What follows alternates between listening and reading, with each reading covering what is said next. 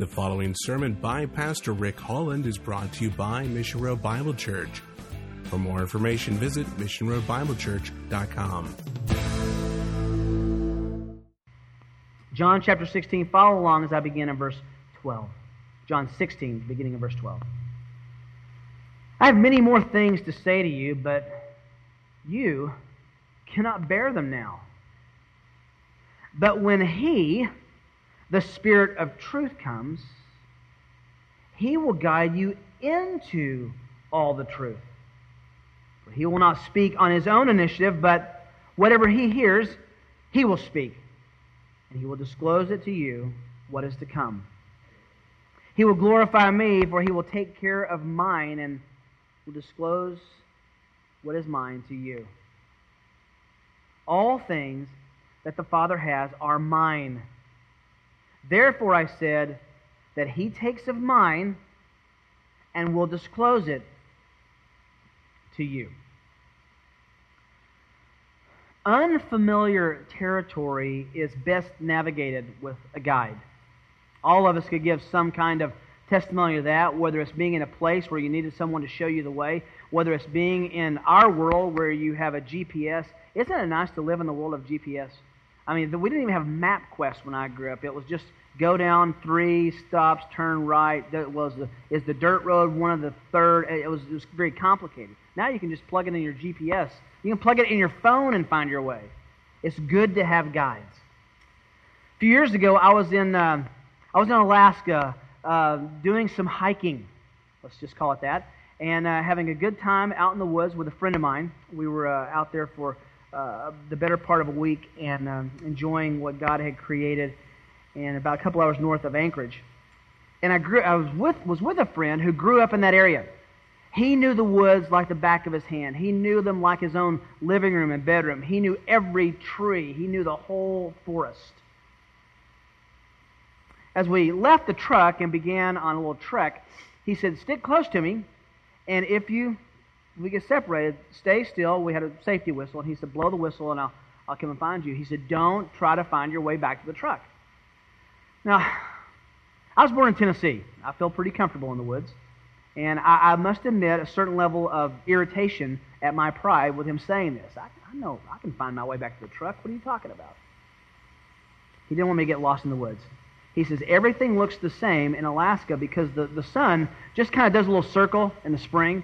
It's always coming in the same direction. It's hard to find your orientation. So he said, just stick with me. I had no reason not to believe him, but at one point he put me to the test. We stopped in a pretty thick section of timber, and he asked me which way I thought it was to the truck.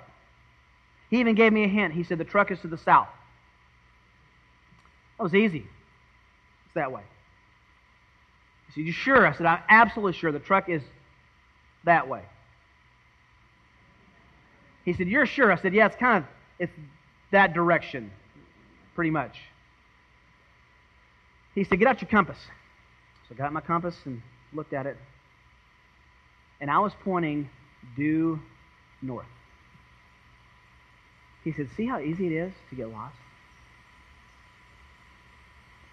I've never been more thankful than to have my guide and friend that day, especially when there were grizzly bears all around in that area.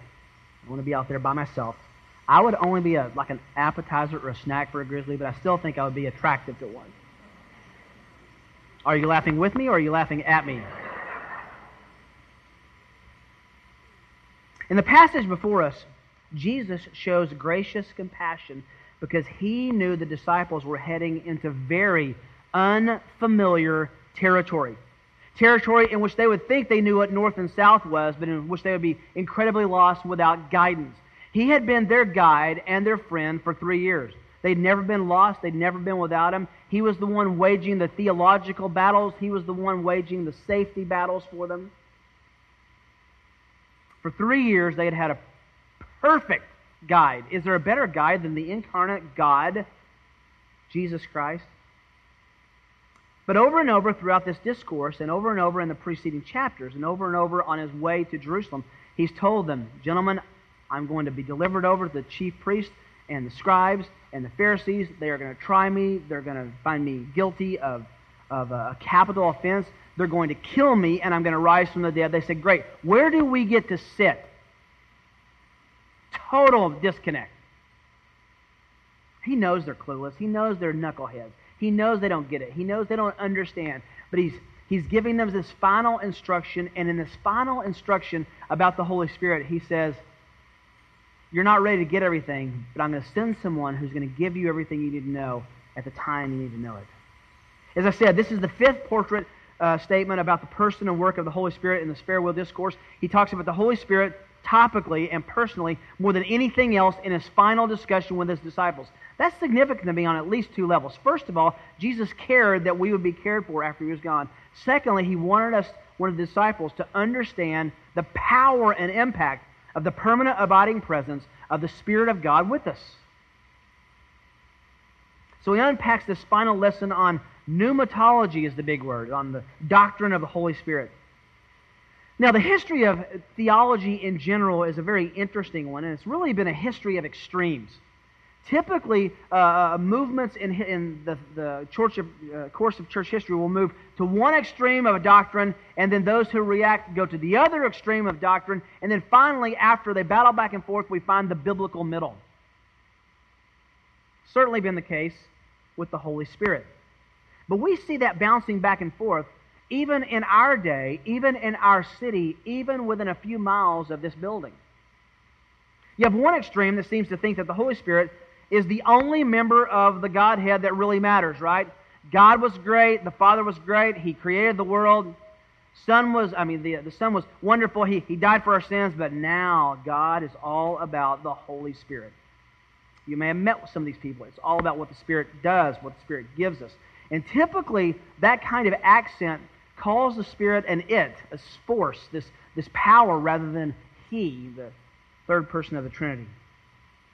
He's sought out for power and for healing and for miracles and for charismatic experiences, for guidance down to the details of even revealing the place that we should park in a crowded lot during Christmas time. Now, I may or may not have prayed for a parking spot at Christmas time, but I think the Holy Spirit's ministry might be a little bigger than that. For these folks, the Holy Spirit is the central focus when considering God. And we can be really critical of those folks, and I think for good reason. But we have to be careful not to be on the other side, the opposite extreme as well. These are people who find it very easy to ignore the Holy Spirit, to think of Him as the third person of the Trinity, as really being in third place in the Trinity.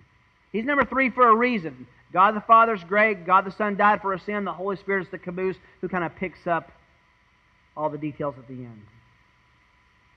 He's not sought, He's not honored, He's not prayed to, He's not prayed about, He's not utilized in the illuminating power of His presence when we read the Bible. He's not considered when we pray about what He can, should, and has promised to do in the lives of people that we interact with, and even in our own lives. I think I find myself easier falling into that extreme than the other. Well, I think I have a good pneumatology. I think I have a good grasp on the power of the Holy Spirit, the person of the Holy Spirit. But to be frank, it's easy to forget that when we study God. So Jesus turns back to the Spirit's work in the lives and the minds of the disciples as His proxy, His representative, His go-between, His presence manifest from the Father and from the Son in the life of the believer. Now be very careful. Jesus is specifically talking here to these 11 men who followed Him down toward the valley of Kidron. He's talking to these men knowing that they're going to have a very tough road ahead, knowing that they're going to be in very unfamiliar territory, knowing that they're going to need specific guidance to found the church and write the Scriptures. But the promise of the Spirit also has radical and massive implications for you and for me. So in these verses 8 through 11, Jesus speaks of the Spirit's mission field. That's what we studied last time. And then now in verses 12 to 15, He speaks of the Spirit's work in the church. Our last study, we looked at what the Spirit does in the world. He convicts the world of sin and righteousness. He comes to judge. Here, we find His work in the church.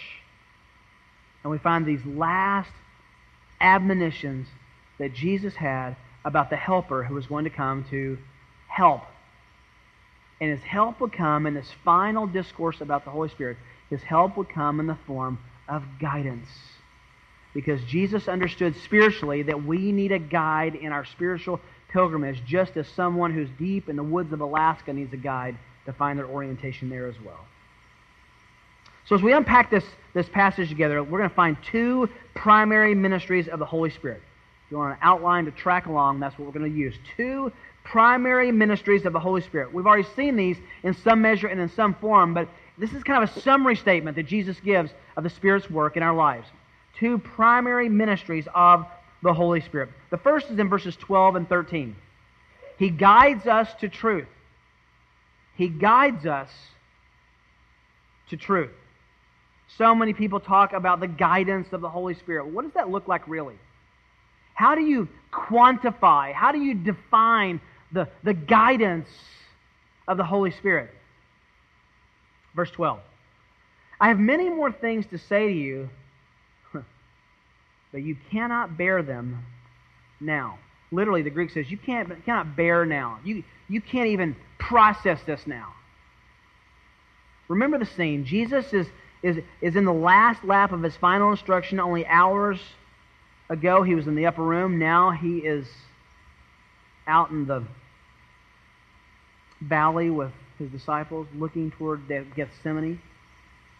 They've made their way quietly and secretly. It's obvious they were quiet and secretive because they had to be found down in Gethsemane. They moved through the streets of Jerusalem, about a half-mile's walk, dropped down the eastern side of the Temple Mount. And as they go down that slope, Jesus discusses that epic illustration of the vine and the branches. And most scholars agree that would have been covered with grapevines. And it would have been a perfect illustration as He discusses our unity with Him in our solidarity of faith.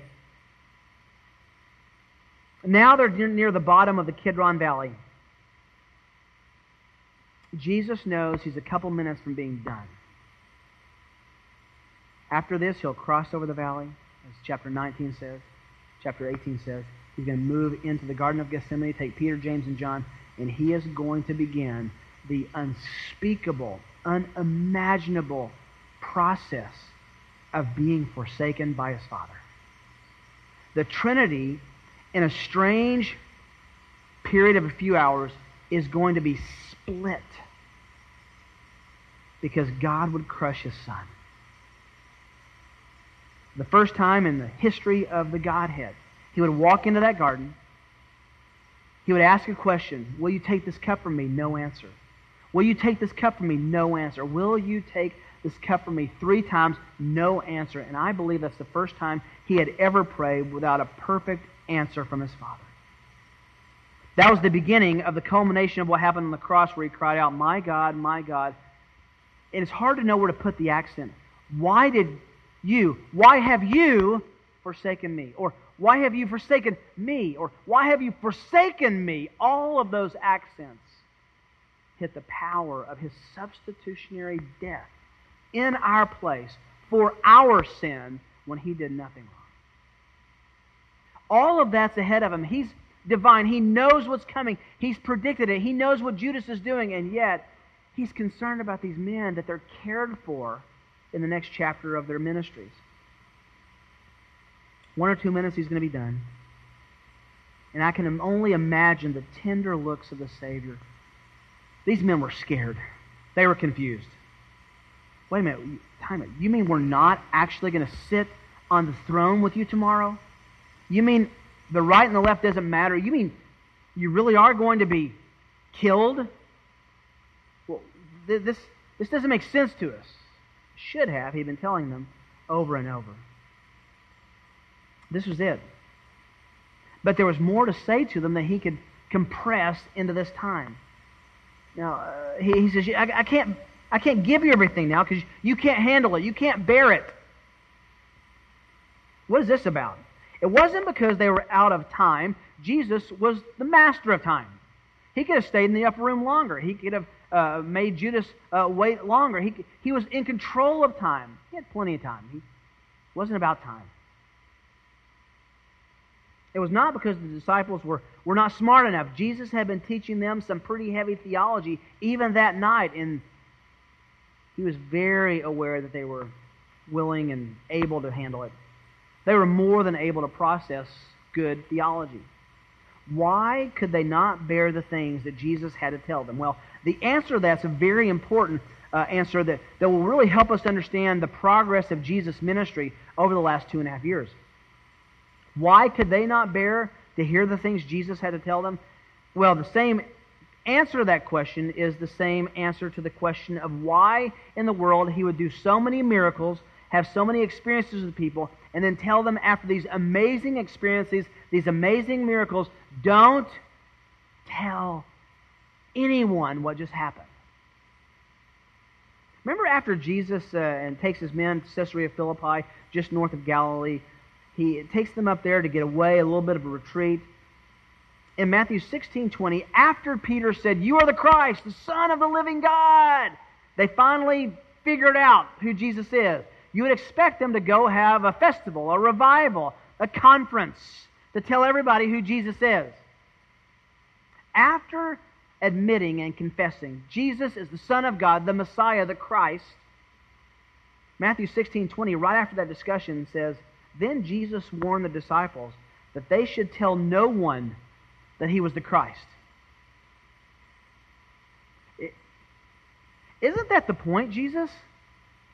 That we would tell everyone that you're the Christ? He says, don't. You've identified me as the Christ. Tell no one.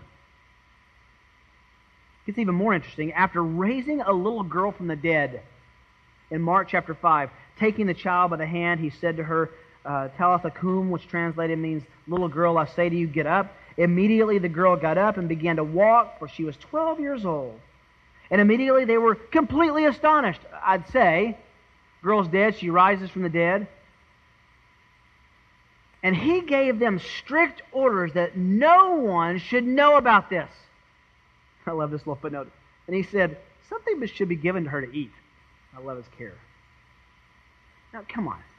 If you're a parent and your child dies, and this man from Nazareth comes in and heals her and raises her from the dead, and then says, don't tell anybody this. Does that not seem a bit problematic to you? What do you talk about at dinner that night? Why? Why, Jesus? Why not tell everybody? He answers that question after another miraculous experience back in Matthew chapter 17, verse 9. Remember Matthew 17? He takes Peter, James, and John. He says, let's go up. It was in Caesarea Philippi right after Jesus had, Peter had revealed Jesus' true identity. They go up on this ridge, on this mountain. He takes these 3 friends with him, and up there he's transfigured, he's transformed. He peels back his flesh, the original text says, and shows them his glory. They get a glimpse of the brilliance of who he is. And Peter, the disciple with the foot-shaped mouth, says, well, let's just build 3 tents here. Let's just live here. This is the kingdom. What else do we need? Moses and Elijah show up. He says, that's pretty cool. When I get to heaven, I'm going to say, Peter, how did you know that it was Moses and Elijah? I mean, did they have name tags, or did they say, hi, I'm Moses? It doesn't tell us.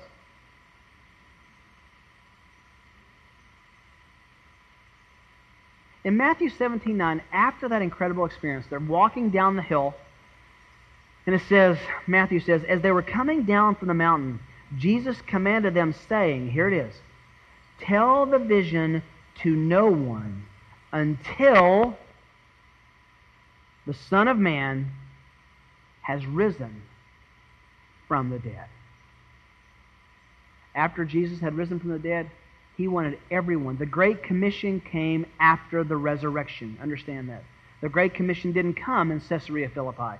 You would expect the Great Commission to come right after after Peter says to Jesus, you're the Christ, the Son of the living God. And he would say, go and make disciples of all nations. You get it. No. He didn't have the complete message. He didn't have the gospel yet. What does 1 Corinthians 15 say? Without the resurrection, there is no gospel. That's why they couldn't bear it now. What was Jesus supposed to tell them? how they were going to go preach the raising of him from the dead and being witnessed by over 500 people. They couldn't bear the whole factuality of what was going on here. They hadn't had it yet. That's what's going on here in John 16. They could not bear the full weight of the theology of the gospel until they'd seen the full expression of the facts of his death and resurrection. I mean, they're going, yeah, but hey, I have another question. You're not going to understand now, guys. You can't bear it yet. Verse 13. But, you can't handle it now, but let me tell you, when he, and I love this description, the Spirit of what? Truth. Now, you can say truth in opposition to error, and that's certainly what the Spirit reveals, but also truth in opposition to revealed knowledge and understanding that without him we would never have. When the Spirit of truth, the Holy Spirit, comes, he, notice the personal nature, not it, he will guide you, there's our word, will guide you, lead you into all the truth. Why does it say all the truth? They didn't have all the truth yet. Jesus hadn't died and rose from the dead. For he will not speak on his own initiative, but whatever he hears, whatever the Spirit hears, he will speak, and he will disclose to you what is to come. Now there's a whole pneumatology, there's a whole course on Holy Spirit theology just in this one verse. Notice again, the Spirit is a he, not an it. He's a guide. He has an inter-trinitary relationship with the Father and the Son. He speaks. He has a relationship with believers, but look more closely. Back in chapter 16, verse 8, we're told the Spirit will come. That happened in Acts 2. The Spirit came in Acts chapter 2, right? We know the story very well, the day of Pentecost. In Acts chapter 16, here in verse 13, in the first part, 13a, we find out that the Spirit will lead into all the truth. And that was expressed in the writing in the New Testament. We know everything we need to know about God and the gospel because these men were used by God for the power and illumination and inspiration of the Holy Spirit to write those things down. And then the second part of verse 13, the Spirit will announce the things that are to come. You know what that is? That's the book of Revelation. That's the end. That's how the story ends. Don't miss, by the way, that all three of these are connected to the writing of the New Testament. All three are connected to the Word of God. The Holy Spirit still guides the church and believers through the living, active, real Word of God. What's being described here is really the gift of illumination by the Spirit. That he will bring these things to the disciples' mind they need to record and write down and preach, but also that he'll canonize those things. He'll put those things in a book for us to know. He'll continue to lead us through what they recorded for us. It's the same thing that Paul said in 1 Corinthians chapter 2, verse 14. A natural man does not accept the things of God. Why? They're foolishness to him. He cannot understand them because they are spiritually appraised. Spiritually can be a cousin to the concept of the Holy Spirit. The Holy Spirit appraises spiritual realities in the mind and in the eyes and the ears of a believer in a way that an unbeliever can't understand it, rejects it, laughs at it. This last weekend I was preaching a passage in 2 Corinthians at the Resolve Conference in 2 Corinthians 11, which was the first text I preached here. Paul says, as the serpent deceived Eve by his craftiness, your mind will be led astray from the simplicity and purity of devotion to Christ. That makes me afraid. And I talked about the fact that, you ever had Paul, the smartest theologian who ever lived, believed in a talking snake? Well, I had two students from a Southern California university that claims to be Christian. It wasn't the Master's College, for that footnote. And they came up to me and they were pretty upset. They said, you mean to tell me that you believe that that's factual in Genesis chapter 3? And I said, well, forget what I believe. Paul believed that. I mean, is that not good enough? Jesus believed that. Is that not good enough? I mean, if you don't believe what the Spirit has written in Genesis 1, where do you start saying, okay, this is real, this is right? The Spirit of God inspired this book, every single word. He, through an amazing process of preserving the Scriptures, kept it for us. This is all about having your Bible and reading your Bible, folks. This is it. The Spirit would put these things in our mind by recording them.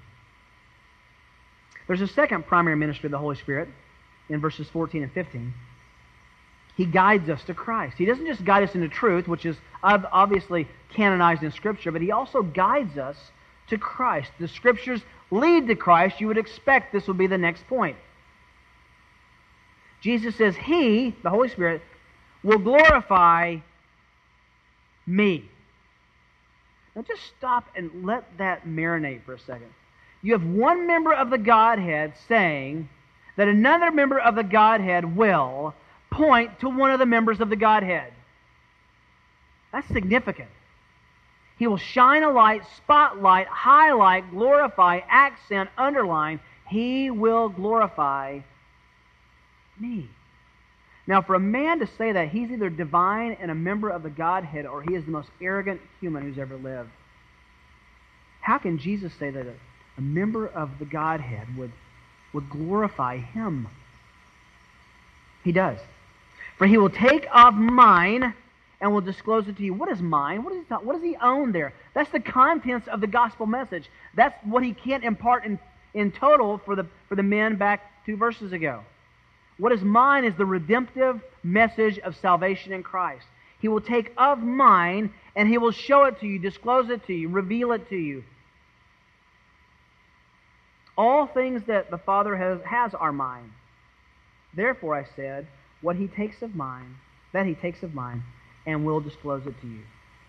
Now, in verse 14, we find the most significant ministry of the Holy Spirit. He guides the mind to Christ. No man will ever believe the gospel. No man will ever identify who Jesus is without the work of the Spirit of God on his life and mind and conscience. It is utterly impossible for a natural man to come to that conclusion logically. The Spirit of God opens the eyes, opens the heart, opens the mind. No man stands neutral. We're not Thomistic in our theology.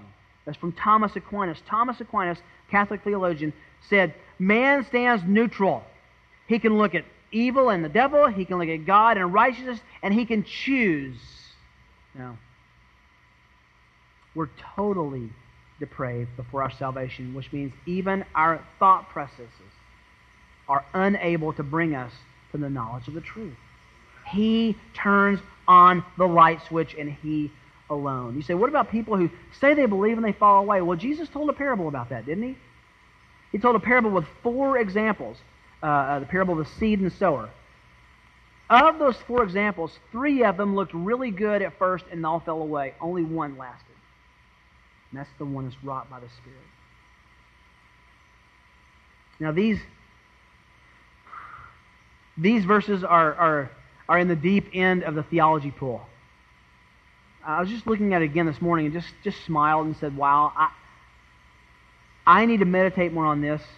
And even with that, I think I'll get to heaven and have questions about it, curiosities about it that I want answered. The work of the Spirit is, get this, Christocentric. It's centered on Christ. It's not His intention, the text says, to draw attention to Himself. He won't speak about Himself, but He speaks about Christ. His primary focus is to tell sinners they can come to the saving knowledge of the Savior because of who Jesus is, who He was, God in the flesh, because of His life, a perfect life lived in righteousness, because of His willing sacrifice where He would die in the place of, as a substitute for sinners who would put their faith in Him and prove who He was by rising from the grave. The Spirit's work is to tell people that through the reading of Scripture and through our evangelism. He glorifies Christ.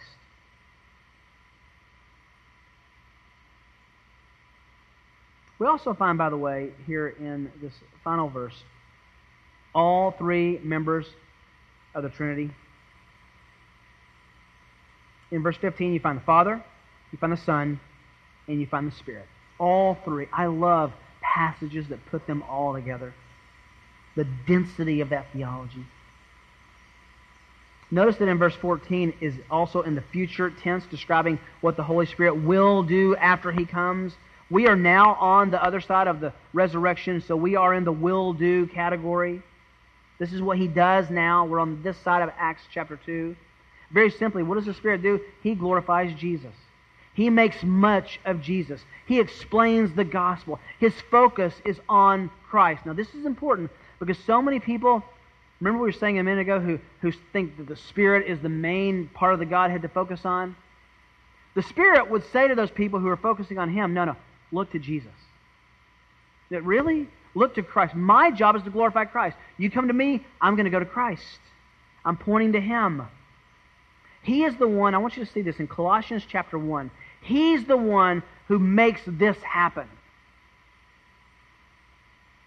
Colossians 1, He is, verse 18, Jesus is the head of the body of the church. He Himself is the beginning, the firstborn from the dead, so that He Himself will come to have first place in everything. How does that happen? The work of the Spirit, prioritizing Jesus, reminding us of who Jesus is, of His presence in the moment for our decisions. I can't help but borrow from the next chapter in the high priestly prayer in chapter 17, where Jesus says in verse 10, all things that are mine are yours, speaking to the Father, and yours are mine, and I have been glorified in them. Where does truth belong? Who does truth belong to? The Father, the Son, or the Spirit? And the answer is yes. Letter C, letter D, all the above, right? The mystery of this is, I think, explained in Matthew 11:27. And this is one you just have to stand back and wonder and worship. You can't fully grasp it. Jesus says, all things have been handed over to me by my Father, and no one knows the Son except the Father. Nor does anyone know the Father except the Son, and anyone to whom the Son wills to reveal to them. How does the Son of God, how does God the Father reveal the gospel to the hearts of those who believe? It's through the power of the Holy Spirit, the illuminating power and presence of the Holy Spirit. I'm always uncomfortable talking about stuff that's related to me personally, which this book I wrote, okay? I don't like talking about it. But I was brutalized by a reviewer who just took this book, Uneclipsing the Sun, that I wrote, and he crucified me on a toothpick about this thing. It just tore me up. And the main thing that and I wanted to be corrected if I'd done anything wrong in the book, but the main point of his review was this: Holland believes that you should focus on Jesus when you look at the Godhead, when you look at the Trinity. And so I said, well, is that true? Remember at Jesus' baptism? Remember at the Transfiguration? What did God the Father say? This is my beloved Son. Listen to Him, right? Here the Holy Spirit says, my purpose is to glorify Christ. I think that we are on good biblical grounds when we focus on the second person of the Trinity. If it was the accent of the Holy Spirit, it should be our accent as well. Jesus says the Holy Spirit will glorify the Son. Here's the question. All that leads to one question. Does your life accomplish the purpose of the Holy Spirit's work? Do your affections reveal the work of the Holy Spirit? Does your faith reflect that the Holy Spirit is at work in your life? How do you answer that? Because Jesus and the gospel are glorified in your deepest, most intimate passions. That evangelism is precious because we're explaining the excellencies of Him who called us, the Lord Jesus Christ, in 1 Peter chapter 2, verse 10. Holy Spirit says, I'm going to guide you, but I'm going to guide you to Christ. And I'm going to guide you in the truth. And all the truth lands and ends and is fulfilled in Christ.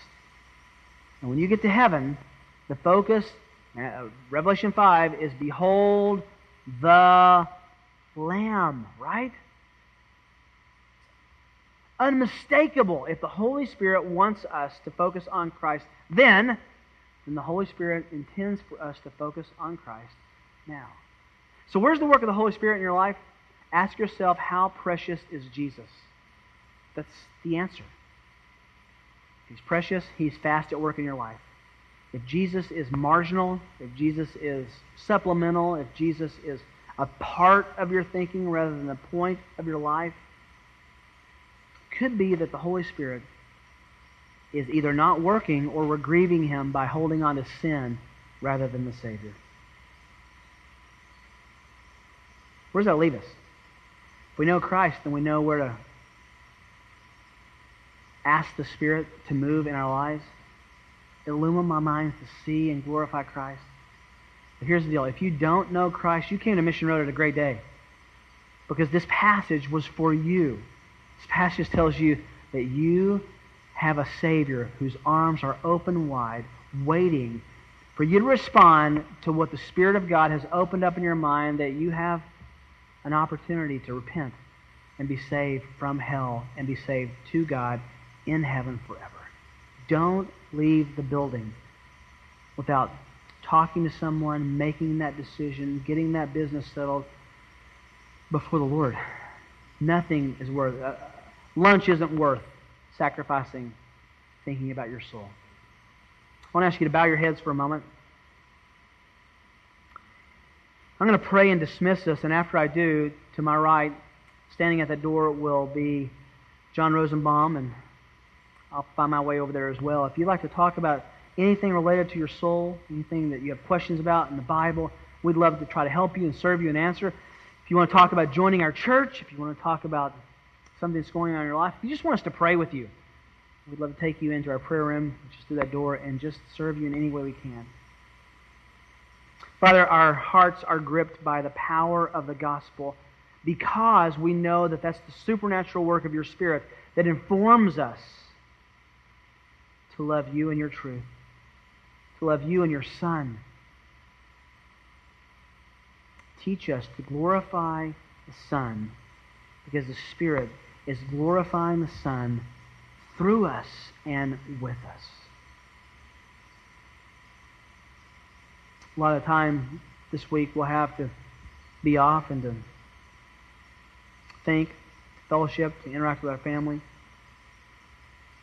In the midst of vacation ideas and vacation thoughts, oh Father, don't allow us to have a vacation in our thinking from Christ, but to keep Him preeminent and in first place in everything. I pray this in Jesus' name. Amen. You've been listening to a presentation of Mission Road Bible Church in Prairie Village, Kansas. For more information, visit missionroadbiblechurch.com.